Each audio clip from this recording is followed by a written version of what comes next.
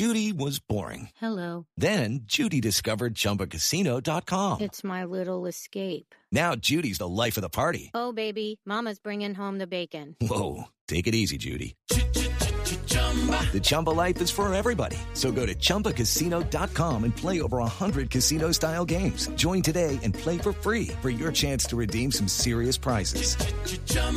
ChumbaCasino.com.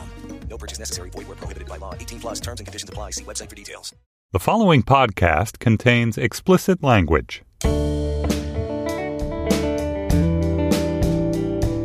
Welcome to the XX Gabfest for Thursday, July 11th, the I'm a Creep, I'm Sorry edition. I'm Hannah Rosen, a host of NPR's Invisibilia, and in the New York studios, we have June Thomas, a managing producer of Slate Podcasts. Hi, June. Hey, Hannah. And Noreen Malone of New York Magazine. Hi, Noreen. Hi, Hannah. So how are your summers going? Are you guys in summer doldrums, like I'm hot every single day and I don't feel like working? Or I'm not in that mood, surprisingly, but I'm just wondering how you guys are doing. Oh, I'm in a great summer mood. Been to the beach a few times. Wow. Not wearing pants anymore, exclusively dresses. I'm loving it. What's your New York beach? Just curiosity. Like, what's your New York beach? Well, normally I go to Fort Tilden or the Rockaways, but over the 4th of July weekend, I went to Long Beach in Long Island, which I'd never been to before. I'm not sure why people don't go to it. It's a very suburban feeling beach, but you can get there in an hour on the train, and the waves are super nice. Yeah, I only go to Long Beach. Like, I grew up really? in Long Beach. Oh, because you grew up in Queens, yeah. Exactly. So my brother has his, particular corner and particular parking lot, and that's where we go. Oh, I got to find out where. Yeah, I'll tell you later. I've never been to a beach, and even when I go, to Provincetown, I don't go anywhere near the beach. I just stay in town. But why does that not surprise me? I mean, I never thought about it. I'm just had to visualize you, just in a bathing suit with the sand all over your body. Yeah, believe me, that doesn't happen. When I go to Provincetown, I usually spend most of my time in the library, which is a lovely library. But why? Because it's really nice. What else am I going to do in the daytime? Go to the beach? Yeah, exactly. Oh, man. And but I've been really enjoying the TV and spending time with my cat. And, yeah. So summer's like winter, really? No, it's because you have the AC on, so, you have to turn the TV up a bit louder. But that's about the only difference, really. Hannah, how's your summer going? That is really funny. Well, I did use Swedish soap. I will tell you, June. This morning, I was shopping this weekend. My mom was here, and we were going to various places, and I saw the Swedish soap, and I was like, "Oh my God, that's June soap!" So I'm cleaner than I was before, and I smell really good today. So, do you like the scourging?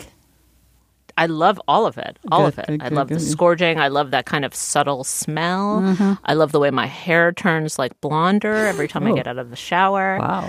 That's not happening. No, it's not happening. All right. So from Swedish soap to the apocalypse, our topics. The first one, is the earth in such bad shape, as a recent New York Magazine article argues, so soon to be uninhabitable that you really shouldn't have children? Second, is Silicon Valley finally turning the corner on sexism? And third, Glow and all the magic it does with sexist and racist stereotypes.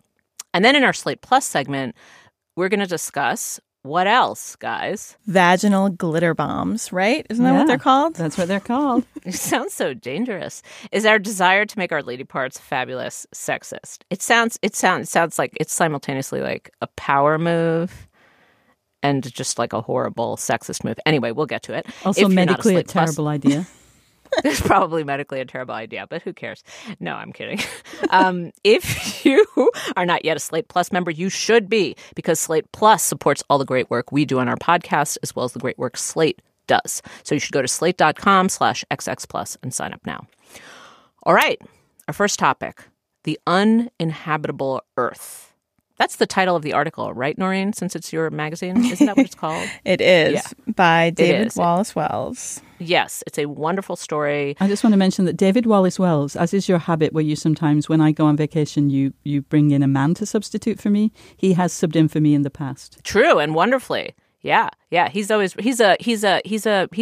listener and a fan. Yes. So he often comments on the show, and he has been on the show with us, and a wonderful person. Anyway, even if you wake up in the middle of the night terrified about rising sea levels, you are not alarmed enough. That's basically the summary. It's like you just can't be freaked out or alarmed enough about what is happening to our Earth. I will name, it's a very, like, he writes it as like almost like a sober PowerPoint, like subpoint A, subpoint A, humans baking in the heat, subpoint B, drought, subpoint C, unleashing of prehistoric plagues, subpoint D, Death smog. Death smog. Yes. Death smog, which is a punk band and also something that's going to happen to all of us. Death smog of unbreathable air. So before we get to the question which came up for us in discussing and reading this, which is, can you bring children into this mess? Let's just spend a second discussing the article, because I think a lot of the debate around the article was like, is this doomsday way of approaching the climate disaster like helpful? You know, like, does it just put you into paralysis? Like, just what can I just ask you guys? What was the just pure emotional, visceral response you had when reading this piece? Were you backing away? Were you diving in? Just kind of, what was your approach to this, to reading this pileup of coming apocalypse? Well, can we first clarify the premise of the article, which is that he took basically the worst possible scenario, right? That we do nothing to curb any of our carbon emissions, that the Earth continues to warm at these unprecedented rates, right? So he spoke to a number of scientists and asked them, like, okay, what's the worst that could happen if we do nothing? So this isn't necessarily a likely scenario, I don't think he would argue, but nor is it unlikely, right? Given what's happening with current climate change. Although, did he mean like do nothing, as in Trump 2017, like rollback of particular climate policies, or did he mean like we'd have to really dismantle every climate policy that has ever been put in place around the world, including by other countries in various accords? No, I think it's like Trump 2017. It's like if we continue in our current trajectory, this is what happens. Yeah, that was how I understood it too. So that's realistic. Yeah, that's not unrealistic. That's like a likely scenario, not unless we mean the whole world, because like we're just one place and there's lots of other places that are fantastic polluters and that have not necessarily rolled back every single thing that they do. Well, I mean, and the U.S. even isn't just Trump. I mean, as he mentions, the armed forces have always been really, really conscious of climate change and have done a lot to, take it into consideration when making plans. So, yes, Trump rolling back Paris, which he claims won't make any difference anyway, but other people and efforts going on in the US, you know what I mean? So it all balances out, and it really doesn't seem all that unrealistic to me that we would not make any big changes. We, the world, not just we, the USA. Okay, but emotional response to this. Yes. My first emotional response was that I refused to read this for a long time. I knew it was coming, and I knew some sort of details from it, and I don't watch horror movies. I don't like to sort of dwell on sad things for longer than I need to. So I was like, I'm sitting this one out. And then I finally made myself read it. And I had I was a little overwhelmed because so this posits a scenario in which the world is so completely changed within our lifetimes, right? Which is not how I grew up thinking about climate change. I grew up thinking about climate change like, okay, it's going to be a slow, gradual warming. Our grandchildren's grandchildren might start to really suffer some of the consequences.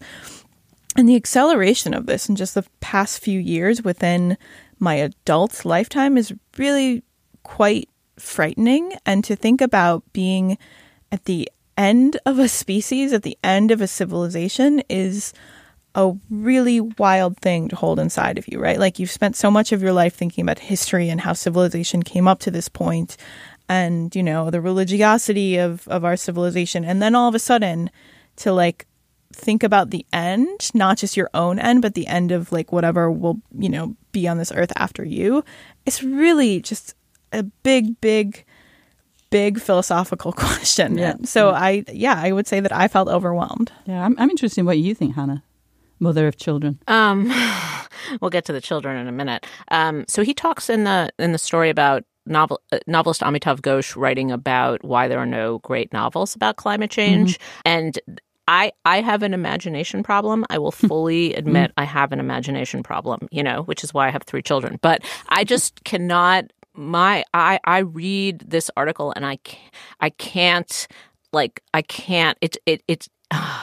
It's I just can't, my imagination doesn't naturally follow the dots. It just doesn't, And so it's kind of becomes flat for me immediately. I just kind of, when I read Ross, I want to believe Ross Douthat, who's like, he's not a climate denier, but another man who's been on our show, and when he writes about climate change, he's like, I'm not a denier. I understand all these scenarios, but the Earth is resilient, and human beings have found themselves out of fixes a lot of different times, and so I'm like, do.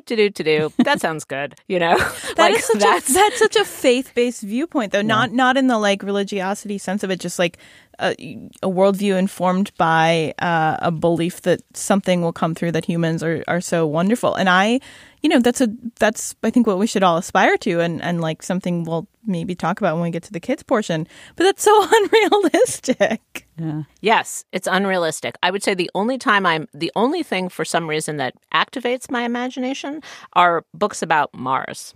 There's been actually some novels. I just read this book, The Wanderers, and it's about some astronauts who are, essentially being prepared to, it's like a fake voyage to Mars. They're preparing about what it would be like. They're putting them in the conditions that would arise. And that I'm actually able to sneak in the back door that way when I see that people and novelists, people are actually just able to, are starting to think about the exit plan, that then I get alarmed and I get freaked out. So that's not so healthy, but I'm not usually prone to doom and gloom, but it all just this worst case scenario seems all too probable to me, partly because in my little tiny world, when I see things just the way, for example, that the New York subway, which was perfectly fine, has just suddenly gone to crap this year. That has nothing to do with climate change. It's nothing to do with the Earth or climate change, but it's just an example of how things change very quickly. When things go wrong, it's like a big cascading effect, and it happens really quickly. And I'm not comparing precisely the fate of the Earth and the state of the New York subways, but just you see the way that things seem like they're fine. You can see a few things that might just go wrong, a few just cracks in the. And then suddenly it all just collapses, and I see that. I've seen that at various points in my life, and I don't see why what we're doing to the Earth would be any different. There's no movie which goes through. My daughter just watched it, which goes through the various specific scenarios of what happens to every city during the climate apocalypse. I think New York is it's a water thing. Flooding, Well, I mean, as David points out, many most in fact of the great cities of the world are on water. And because of the history of ports and so on and so forth, and so Well, to me, the most frightening thing about this piece that I hadn't, I guess, reckoned with fully, I've thought about the ice caps melting and New York flooding, but the what resource scarcity will do to sort of literally hotspots in the world, and nothing good. Spoiler alert. And many of the scientists that David spoke to, I guess, were wary of connecting recent upticks in violence in the Middle East, for instance, to anything having to do with climate change. But you could make that connection. You could draw that connection, and you could say that, and then that has led to this refugee crisis that has, certainly influenced the politics of Europe and America, which in turn have influenced climate change. I mean, you can really spin it all out in this horrible way and connect to everything if you're inclined to. Yeah, the refugee crisis convinces me. If you zoom out in the world and you see these mass migrations of people from places that are scarce and fighting to places that aren't, that seems apocalyptic to me. So there's a woman named Madeline Ostrander who wrote How Do You Decide to Have a Baby When Climate Change is Remaking Life on Earth? This was a story in The Nation, which a friend of mine who is deep in this dilemma brought to my attention. And, it's fairly I think the worst thing you can do in terms of, carbon legacy is have a child. That's just true. Having children is the worst thing you can do in terms of a carbon legacy is run a Fortune 500 company, not have a child. Okay. For the average person. for the average I just want to person. state for the record that it's capitalism's problem. Well, that's actually, it's important that you corrected that, because in some ways I feel like this is like this conversation we're about to have is like yet another way for women to take kind of personal responsibility and personally agonize, which is a great habit of us, of ours, rather than look at the kind of larger systemic problem. So it is actually good that you said that, because we're about to dive into a conversation in which women kind of accept on their shoulders the personal responsibility for this massive disaster. But Noreen, is this something your friends talk about? Like, do people actually? My friends do, actually. My younger friends. I have a handful of younger friends who are just like agonized about this.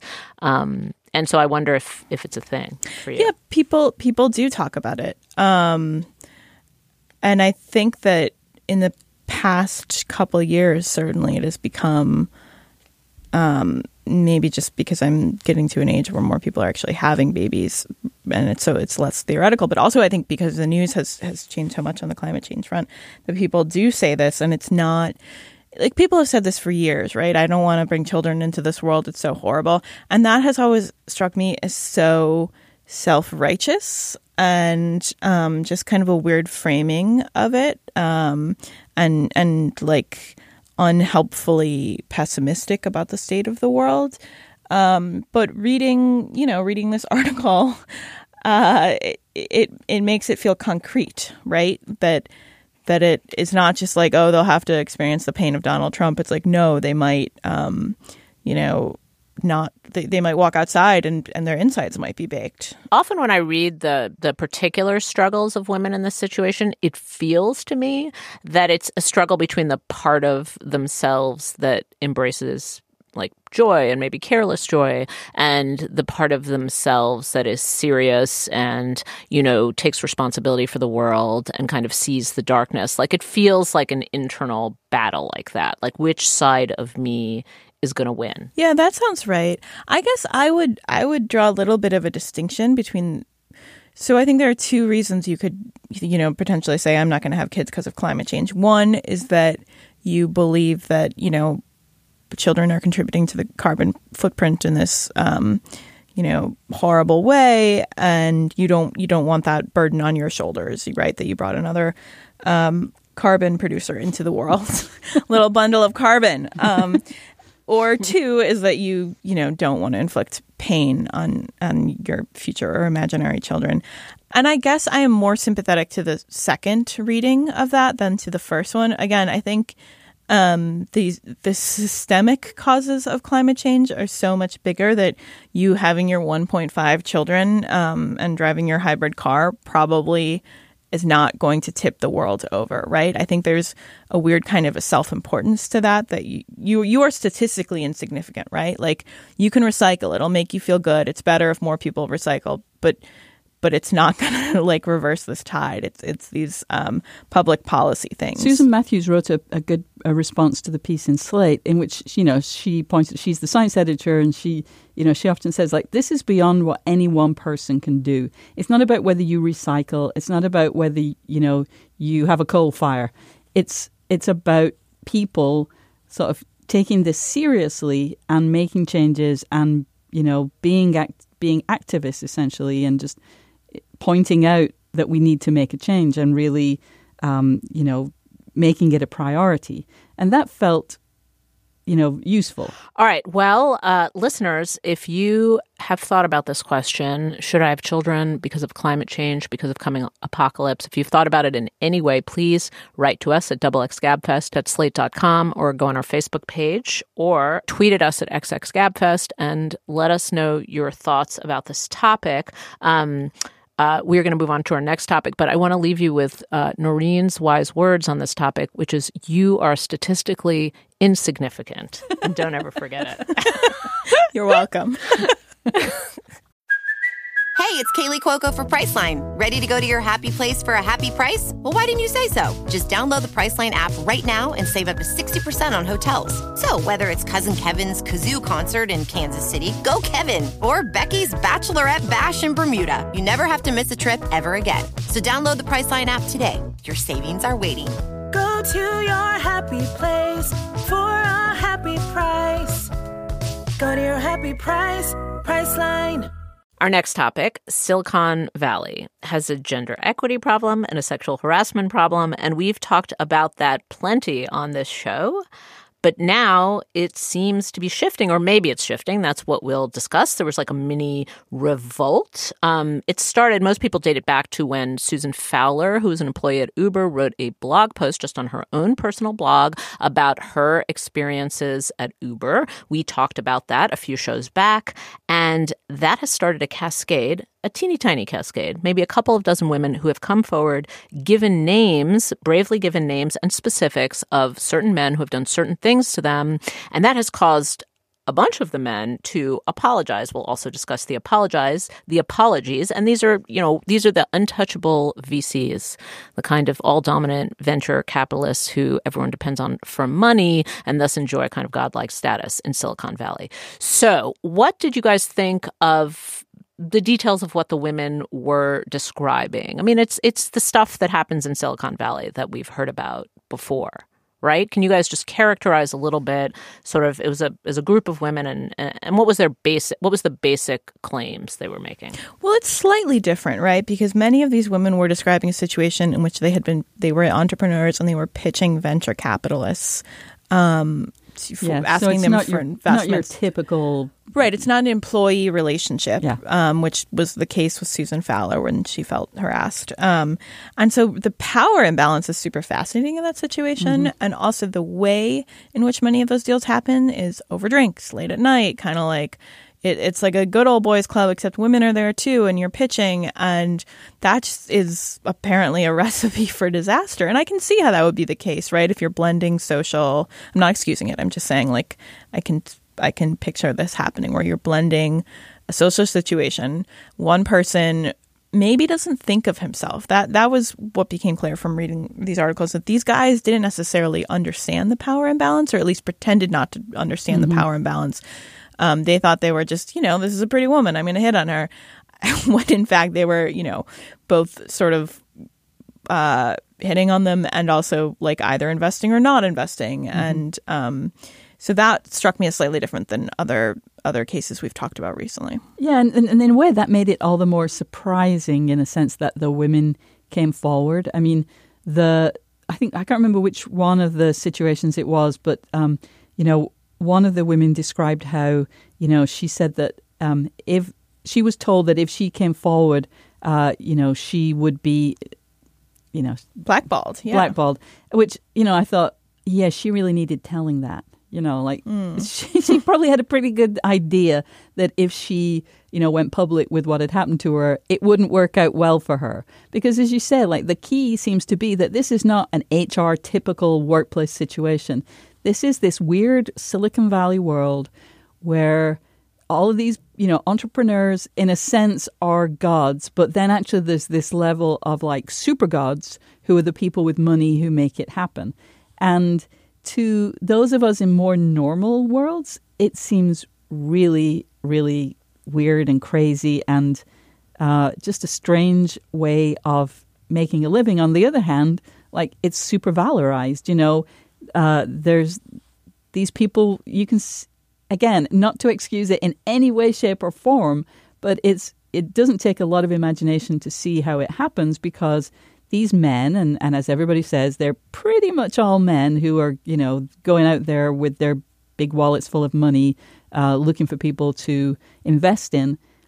The way that they are treated, makes them lose sight of like the real world boundaries and the way that actual humans are supposed to behave. Well, and also the line between flattery and flirting, right, is a thin one, sometimes non-existent. And if you're sitting there pitching someone, you kind of have to you have to like flatter them probably, right? It's a kind of a seduction. Right. And so, maybe these guys aren't so good at understanding the difference between someone pitching them and someone flirting with them. Again, not excusing it, just thinking about how this scenario seems to come up so much. And then they are so like egomaniacal that they think it must be flirting. It can't possibly just be someone like doing the thing that you need to do when you're trying to get funding. And because the gender is, because it's a woman, they like lose sight of that fact. Shoot us down, Hannah.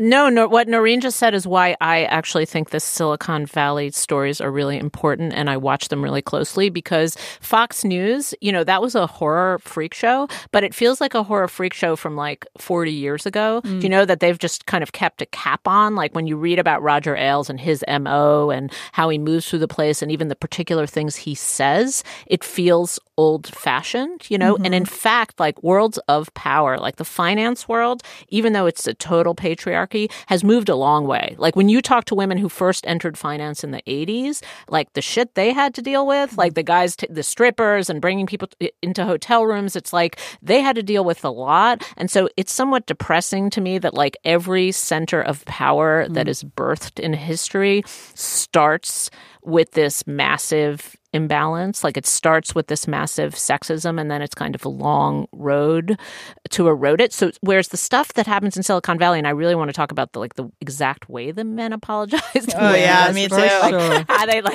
How they don't quite get the line between flirting. There's something about the particular nature of these men, the particular way that power manifests, the savviness of the women and the fact that they're in the room, plus like the social media, like the fact that this broke on someone's personal blog post is what kind of shook this loose. And there is some comeuppance. It's not like exactly what we would want, but there is some kind of public shaming that happens. It just feels very 2017 and like a fight that really, really, really needs to be fought because it's more like how sexual harassment is going to go down from now on, than what happens at Fox News. Well, and at Fox, there weren't really apologies, right? Like, and payoffs. Payoffs, right?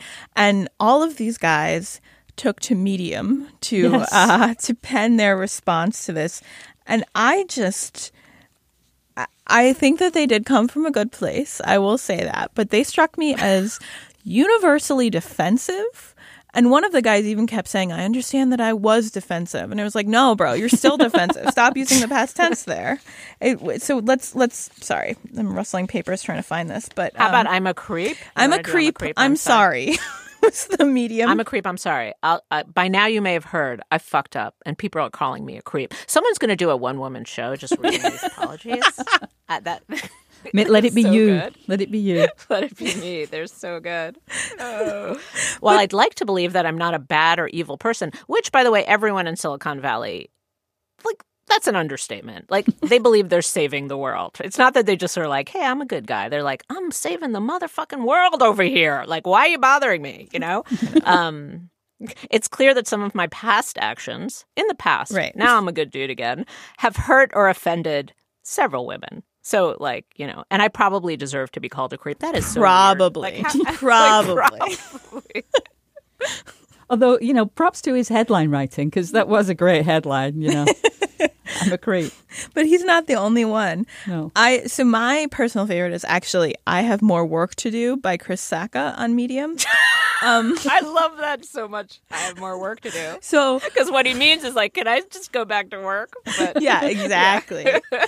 So the context on this one is that he published this before the New York Times article, and then he had to go back and do an addendum because he'd actually been accused of something. Like he just published just like, I wasn't a good enough guy. Like I didn't speak up when I saw other people being harassed. Like my behavior as a young person in this industry probably contributed to women. Like very vague, very woke. And then he was like, in the update, he was like, that woman is lying. Like I didn't do anything. Right. There may have been a lawsuit suggested or something. Yeah, but my favorite part of I Have More Work to Do by Chris Sacca is subheading 3. I will continue to evolve my language and be aware of my biases and the biases of others when it comes to women. And this begins, within days of when my first daughter was born, a mountain of pink gifts started showing up at our house. Otherwise well-intentioned friends and relatives repeatedly called her princess. And he sort of goes through his understanding of how the world treats women differently than men. And he by the way, shout out Peggy Orenstein. He really liked your book, Cinderella Ate My Daughter. It meant a lot to his, coming of age as a feminist. So there's just there's a performative wokeness to this. Yeah. And like on the one hand, it's good that they're apologizing. On the other hand, it's so egotistical and not apologetic. Yeah. Let me tell you my favorite. My favorite was the one by Mark Cantor. And his included the line. Wait, read the headline is The New Normal. The new normal. I think there's a certain resentment in the headline, "The New Normal." He doesn't totally love it. So here's the second sentence of "The New Normal" by Mark Cantor. It was stupid and was one of those Mark Cantor moments. So much. Where my unfiltered flow of sarcastic, unconventional communication and behavior backfired on me. You know, I'm not going to lie. I've had Mark Cantor moments. Sure. You know, but which is one of them was propositioning someone for a threesome. The first time he met her. Yeah. Unconventional communication and behavior, man. Yeah, it backfires sometimes. Yeah. You know what the problem is with these as you guys are talking? It's like the problem is that the performative wokeness gets in the way of actual reform, right? They're like, oh, I got to go on social media. I got to sound like a certain kind of person. But like the resentment and the defensiveness and the actual difficult way that this particular world operates, which is like it's boundaryless. It like really embraces this idea that there are no rules and everybody can do what they want to do, you know? And so like it is actually difficult to change this culture. So rather than just themselves like plug into a particular set of rules that are out there and sort of say the words that they should just say, like the next phase of this should be like everyone getting down and dirty and being like, okay, given the values that we hold in Silicon Valley, the kind of like way we like to be, because if you have a culture with no rules, like how are you supposed to fix stuff? Like they don't really believe in HR. They don't really believe in sexual harassment. Like they just don't really actually believe that. That's for like lame people, you know, that's for the corporate world. So like, how do you get into that? Well, there was a suggestion in "I'm a Creep, I'm Sorry" that he was now, the firm that he worked for was now and had, according to him, had always, but was now really going to double down on efforts to invest in companies run by women and people of color. And I think that's ultimately the only way that this gets to be a better industry for women and people of color, is for the ratios to be switched. Yeah, I mean, that was my thought before I actually got to that section of his mea culpa, was like, okay, you guys are rich. You know what? Your apologies on Medium are not doing me any good, but you can afford to make reparations. Let's show me how sorry you are. Mm-hmm. Do something. All right. So, do you guys actually think? Are you buying that this is a moment and things are like? Does this feel like a big thing? I mean, we don't really, any of us know the culture of Silicon Valley well enough, probably, to answer this question with a huge amount of authority. But just, I was very hopeful about it. But I just wonder if you're a woman who's has followed Silicon Valley for a long time, are you like, nothing's going to happen to these guys? There's certainly not going to be any legal ramifications. It's just going to be like a tiny little moment of kind of self-directed shame, and then they'll just like slink away and get a job at another VC firm. My impression is that people within the industry, women within the industry or who cover the industry, felt like this was an important step, particularly people coming forward and naming names. And I do think, these apologies are obviously imperfect, as we have gleefully mocked, but it does feel like an important step, and like even acknowledgement that this is wrong, and this sort of public shaming, to go back to our Ross Douthat conversation. But like, I guess in this instance, shame might do something good. Yeah. And, in this world, you are as successful as your last deal. You have to do well for your, with your funds or for the company that you're part of. And so ultimately that's what they'll be judged on. But this, it seems positive. I don't see how it can be negative, but maybe we'll learn about that there was a negative sort of aspect to this. But it seems right now from the outside to be a good turning point. Yeah, to me, it's just the breaking of the kind of internal loop that seemed to have been going on in a lot of the women's minds who work out there, which is like, I can't talk because it's not good to talk. It's not going to be good for my career. Like, no one's going to take it seriously. It's like, it's a little bit like the Cosby moment. Like it's just, there's a tipping point and it just has to flip where like enough people come out and say what happened that it ends that loop. Yeah. And you just kind of air it. So even just that little tiny thing is useful. Yeah. All right. Go, ladies of Silicon Valley. Hey guys, it is Ryan. I'm not sure if you know this about me, but I'm a bit of a fun fanatic when I can. I like to work, but I like fun too. It's a thing. And now the truth is out there. I can tell you about my favorite place to have fun. Chumba Casino. They have hundreds of social casino style games to choose from with new games released each week. You can play for free anytime, anywhere. And each day brings a new chance to collect daily bonuses. So join me in the fun. Sign up now at ChumbaCasino.com. No purchase necessary. VGW Group. Void where prohibited by law. See terms and conditions. 18+. Let's move on to our next topic. I'm so excited to talk about Glow. Do you know I didn't know it stood for the Gorgeous Ladies of Wrestling, or I'd forgotten that. Anyway, there was a 1980s syndicated women's professional wrestling circuit called Glow, the Gorgeous Ladies of Wrestling. And this is a fictionalized account of how that TV series came to be made, which is just kind of a weird and genius idea for a Netflix show. It's created by Liz Flahive and Carly Mensch. It is supported by Genji Kohan, who's the behind Orange is the New Black, the producer. And it stars... It's got a great cast, really. Alison Brie as Ruth. Brittany Young, one of my favorites, is Carmen. Mark Maron, who plays the kind of cheesy, sleazy director of the show. Sidel Noel as Junk Chain, which is the best name, I think, of all the girls. She Cherry? Junk Chain. Cherry Junk Chain. Oh, I see. In Junk the ring, Chain. she kind of goes as Thank Junk you. Chain. Thank Yeah. you. Anyway, so the thing, I think the thing that is it is really interesting about this show, and probably which we will discuss the most, is what it does with stereotypes. Sexist and racist stereotypes in general that are the kind of bread and butter of wrestling. So maybe we'll start by just talking about how the show opens, because it opens so much in our wheelhouse. You know, it kind of signals to us what kind of show it's going to be and what it's going to talk about. Who wants to describe the opening scene with Alison Brie? So I can. So the first scene is, as you say, Hannah, this very feminist scene where Alison Brie is doing an audition. And her character, Ruth, is doing a really great job. And you can see, oh my God, she's going to get this gig. Oh, I just want to say thank you so much for bringing me in for this. There are not roles like this for women right now. It's really, it's really great. You're reading the man's part. And then we learn that she's actually reading the man's words, which are just setting up the dumb things that the woman is supposed to say in this script. And so she's not doing it accidentally. She's doing it because she just wants to sort of prove a point to the people in the room who have really no power, because they too are women in the industry, that women's parts are terrible and that men get all the good lines. But later, I don't know if it's the same scene or just a few minutes later, she's in the bathroom afterward and she waits for the casting director when she comes into the bathroom, and she says, can you just tell me, I'm not getting these roles, what's up? And the casting director admits, well, when the director says he's looking for someone real, I bring you in so he can see that that's not what he wants at all.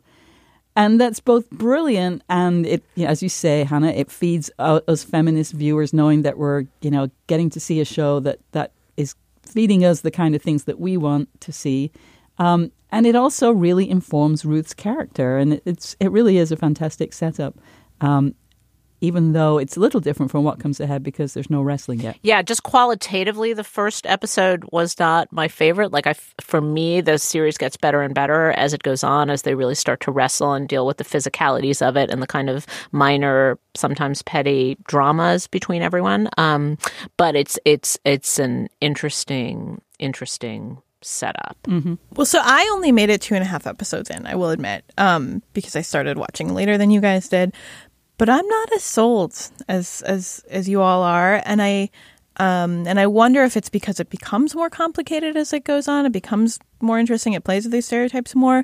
But it felt to me like it was perfectly enjoyable, but it didn't seem that sharply funny to me. It felt sort of simple, right? Like it felt almost. It didn't feel like an indie TV show to me. It felt like a fun summer blockbuster that they were stretching over however many episodes, right? And I guess it didn't feel sharp yet to me, and I wonder if I'm just off base. No, I think that was a little bit my experience too. Like I would have watched it anyway, because I watched all 10 episodes over a weekend when it first came out, and just like for something to watch, when it's hot outside. And I think that if it had been an old school TV show where, excuse me, where you get half hour every week and you just keep coming back. Maybe I wouldn't have, kept coming back for what became, I don't know if it ever really gets super nuanced, but it definitely gets very much more fun and there's just Fighting. kind of a lot going on. Yeah. But I think that's actually a problem with Netflix shows. Even some of the Netflix shows that I've really enjoyed this summer, like the beginning, it's not like you're having to force yourself through them. They're not in any way bad, but they get so much better as you kind of keep, you just don't stop it from playing the next episode. Mm-hmm. And that just feels like it's kind of something that's baked in Netflix shows. Oh my God. Can I do my defense of Glow? Because I'm enjoying it so much. Yeah. It's just so this is how Glow works on me. So first of all, I grew up with like wrestling all over my dad was a huge wrestling fan. Uh-huh. So Stone Cold Steve Austin, like these characters, when wrestling started entering characters, they were just like in my life, Mm-hmm. And I never understood it. Like I was so outside it, and I just approached it like, what? This is fake, So Marc Maron interviews some of the cast members, and he also interviews some of the writers on the show. And one of the people he interviews is this guy Chavo Guerrero, who's from an old-fashioned Mexican wrestling family, and he kind of describes. And he was the wrestling coach for the show, and right? he was the wrestling coach for the show, right? Exactly.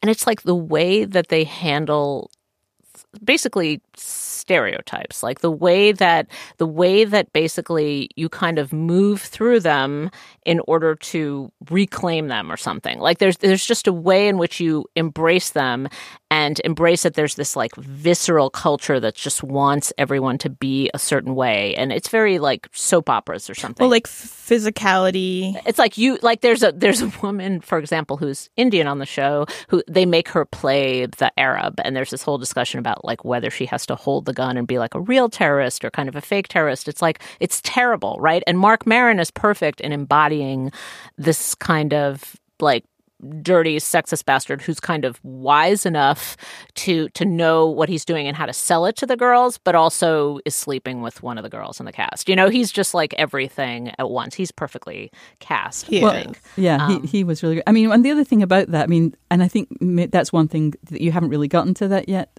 because when we get to the wrestling, they do get given these personalities, for the show, which since it's new to everybody, they don't really get that there are personalities and that there are roles.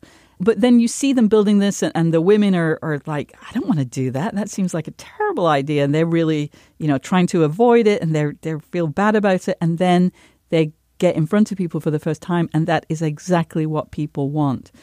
And so in a way, you are giving the people what they want. They're terrible stereotypes. They're terrible.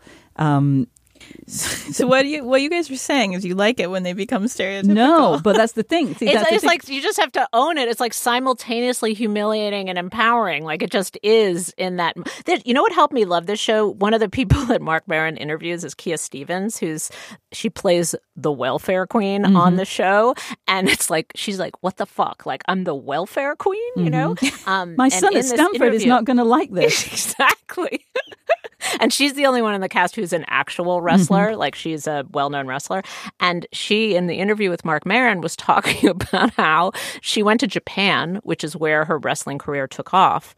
And they named her the Awesome Kong, like without even asking her. Like they just put that in the promo materials. This is her actual life. This is not the show now. Wow. And she was like, what the fuck? Like, what did I just walk into? Like, and she's a person who's like done all this work in the community. Like before she became a wrestler, she was like a social worker working at this women's home. And, she worked on AIDS stuff. I mean, she's like this, awesome person. The interview is just so awesome, by the way. You really should listen to it. But it's, but then she just kind of like moved through it and realized that like Kong was this name that you used in Japan as an honorific, and she was going to reclaim it. And she claims, now this is probably apocryphal, but that she was listening to an NWA song, because at first she was like, I'm not doing it. I'm not going there. But she was listening to an NWA song and she was like, I'm going to take this, like I'm going to make this an awesome thing. Is what I'm saying like so just unprogressive aggressive and insulting? Can you guys tell well, me? here's the thing. It just is the way that wrestling works, and it's just interesting. It's just interesting. It's not a solution for sexism and racism. It's just interesting. I mean, and the way that they manage that in the show, that I think, we've only talked about how these stereotypes are established, the crowd really responds. But the reason that it is not offensive, that it actually seems empowering, is that we see the kind of behind the scenes, or before they're in the ring, we see outside the ring where the women themselves who are going to be playing these roles reject them and know that that is not what they are. The Indian American woman who's playing like a Lebanese terrorist is not a terrorist. She knows that this is really not a cool thing for the white people in the audience to interpret a person with brown skin as a terrorist. At the same time, she still does it because, A, she needs to make some money because she's a pre-med student, but also that there is something empowering about being a group of women doing a physical thing in front of a, gigantic room full of people. And so that we see both the stereotype and, how sad it is that America or the world, puts people into barrels, but we also see that those stereotypes are nonsense and that the women themselves reject them and are much, much more than that. And so that feels like the reason that it's not offensive and that it kind of works and that it's... And in a very organic way, like it's not Orange is the New Black flashback style. Right. It's like literally just happening as they're holed up together in this hotel in teeny tiny moments. Like when she is studying at the desk and then orders a pizza so that her roommate, who's really into the pizza guy, can like have a date with the pizza guy. It's just like you catch a glimpse of her studying and doing like the kindest girlfriend act ever, and then just kind of slipping out the door. It's just like these little organic moments that happen as they're holed up in the room together. Yeah, it's not the world's greatest show, but it's super fun. And it was, Emily Nussbaum had a nice description of it, which was that it's 10 episodes of pure silly string joy. Like, it deals with real issues, but in a kind of a silly context. And there is a lot of fun in it. I too, Hannah, I grew up watching a lot of wrestling in England, of course. So it was in England, it came on Saturday afternoons after all the real sports and before the football results for the pools, for people who did the pools. And as I was watching Glow, they had two of the women go to a real wrestling, real being men's wrestling event to kind of see, and that becomes kind of a breakthrough because they see, oh, this is what wrestling is, that it does involve all this acting and some physicality, and they kind of get a better sense of it from watching the men. But as they went into a dressing room after the bout, there were some posters on the door, which for some reason were British posters from British wrestling events from the 80s. And there were people on there that I recognized. And I flashback to seeing Kendo Nagasaki, who was a white guy playing a Japanese warrior who was a masked wrestler. And I remembered the feelings that I had as a kid when I was watching him one Saturday and he got unmasked. And how crazy was that this silly, Netflix comedy brought up these nostalgic feelings for this, very significant Saturday afternoon when I was a kid. All right, I'll give it another chance. You don't have to. It might not be your No, I will. It's not everybody's thing. It sounds like it gets better. Yeah, it definitely does. All right. Well, let us know if you liked Glow, listeners. I personally love it. I love shows about subcultures like Weird Worlds. I just love the fact that they pitched this at Hollywood meetings and got it through. All that makes me happy. But let us know what you think. Okay. So let's move on to our recommendations. Noreen, what do you have for us? I want to recommend a book by Elif Batuman. I think that's how you say her name, called The Idiot. And it is the story of a character who is, a thinly veiled version of Batuman herself as a freshman in college in the 90s at Harvard. And it is really quite diaristic. There's not much of a plot. She likes a boy. She's not sure if he likes her back. She goes to Hungary to follow the boy. But she is such a funny writer, and she does so well at capturing the sort of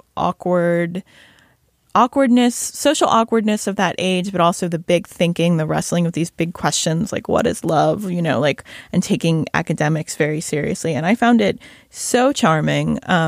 It gets a little baggy at the end. I'm not super into the trip to Hungary, but I really love her voice and recommend it. I sort of tore through it at the beach. I just want to mention there was a really good episode of I Have to Ask, which is Isaac Chotner's interview podcast at Slate, when he spoke with Batu Man, and she was a really interesting person for him to talk to. So I recommend that episode. I'll listen to that. She's such a beautiful writer. Yeah. Oh, and while we're talking about Slate podcasts, I also want to recommend Dear Prudence.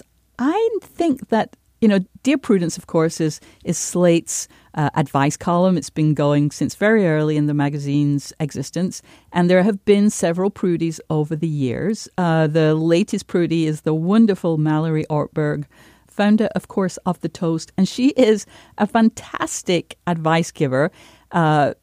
People really love her on the magazine, and I'm not sure that quite so many people are aware of her as a podcaster. So, yeah, people should check out the Dear Prudence podcast. But my recommendation today, Hannah, is the TNT show Claws, which I love so much. I was on the Culture Gabfest a couple of weeks ago, and we discussed it there, and it's such a great show. It is about the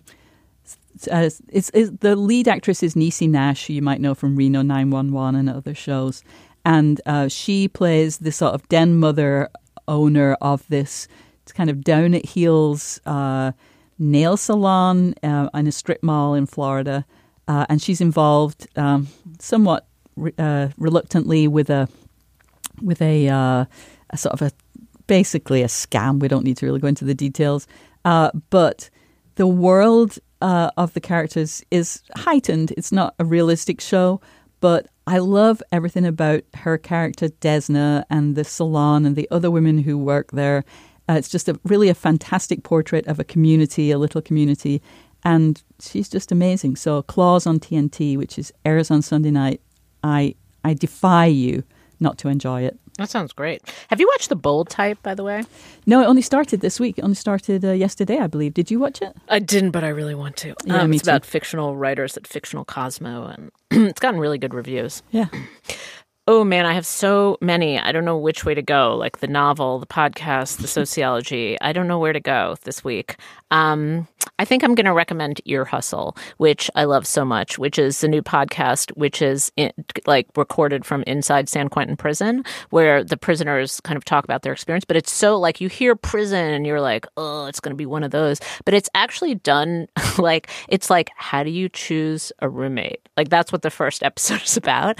And it's just it's like the total internal anthropology of like which roommate's annoying, like which one just doesn't do this with his bed, which one doesn't wear deodorant. And then they kind of crash into these amazing roommate stories. And it's just like prison kind of normal, like a normal life inside a prison as if it were a college dorm. And so there's a series of things like that. The woman who hosts it is so charming. Anyway, I really love this podcast. So, I believe that, I believe your husband recommended it on the Political Gabfest last week. Oh, bastard. That was right. My show. All right. Well, I take it back because I recommended it to him. We should have a rule, me and David, that like whoever recommended it first to the other person gets to recommend it on their podcast. Well, okay, fine. I'm going to recommend a second thing, which is the Richard Reeves book, Dream Hoarders, which is the base, which kind of is the book that that inspired David Brooks to write his column about taking his working class friend to lunch, which got David Brooks in so much trouble on Twitter this week. But anyway, this book, I feel like everyone should read this book. It's like how we like to talk about the evil 1%, but it's actually the evil ones are the 20%. Mm-hmm. And it's the systematic and cultural ways that the 20% are kind of locking everyone else out of opportunity. So I feel like it's really an interesting book describing basically how you and all your friends are evil. So pick it up. What's the name of it? The Dream Hoarders. It's a book of sociology. It's by Richard Reeves, and it's I think really important, actually. It's like a mirror. Hold up the mirror. All right. Well, that's our show. Thank you, as always, to our fabulous producer, Veralyn Williams, our intern who helps us so much, Daniel Schrader. If you would like to respond to us on the various things we asked, which are, have you ever just thought about not having children because of climate change or any other apocalypse? And what do you think of Glow? please, why don't you go to our Facebook page, facebook.com/XGAPFest. Leave us a comment, and we will check it out. And if we get good ones, read them on the air. For June and Noreen, I'm Hannah Rosen. We will talk to you again in 2 weeks.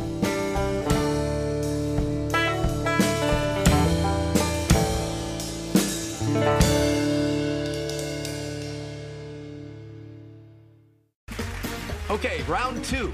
Name something that's not boring. A laundry? Ooh, a book club. Computer solitaire, huh? Ah, sorry, we were looking for Chumba Casino.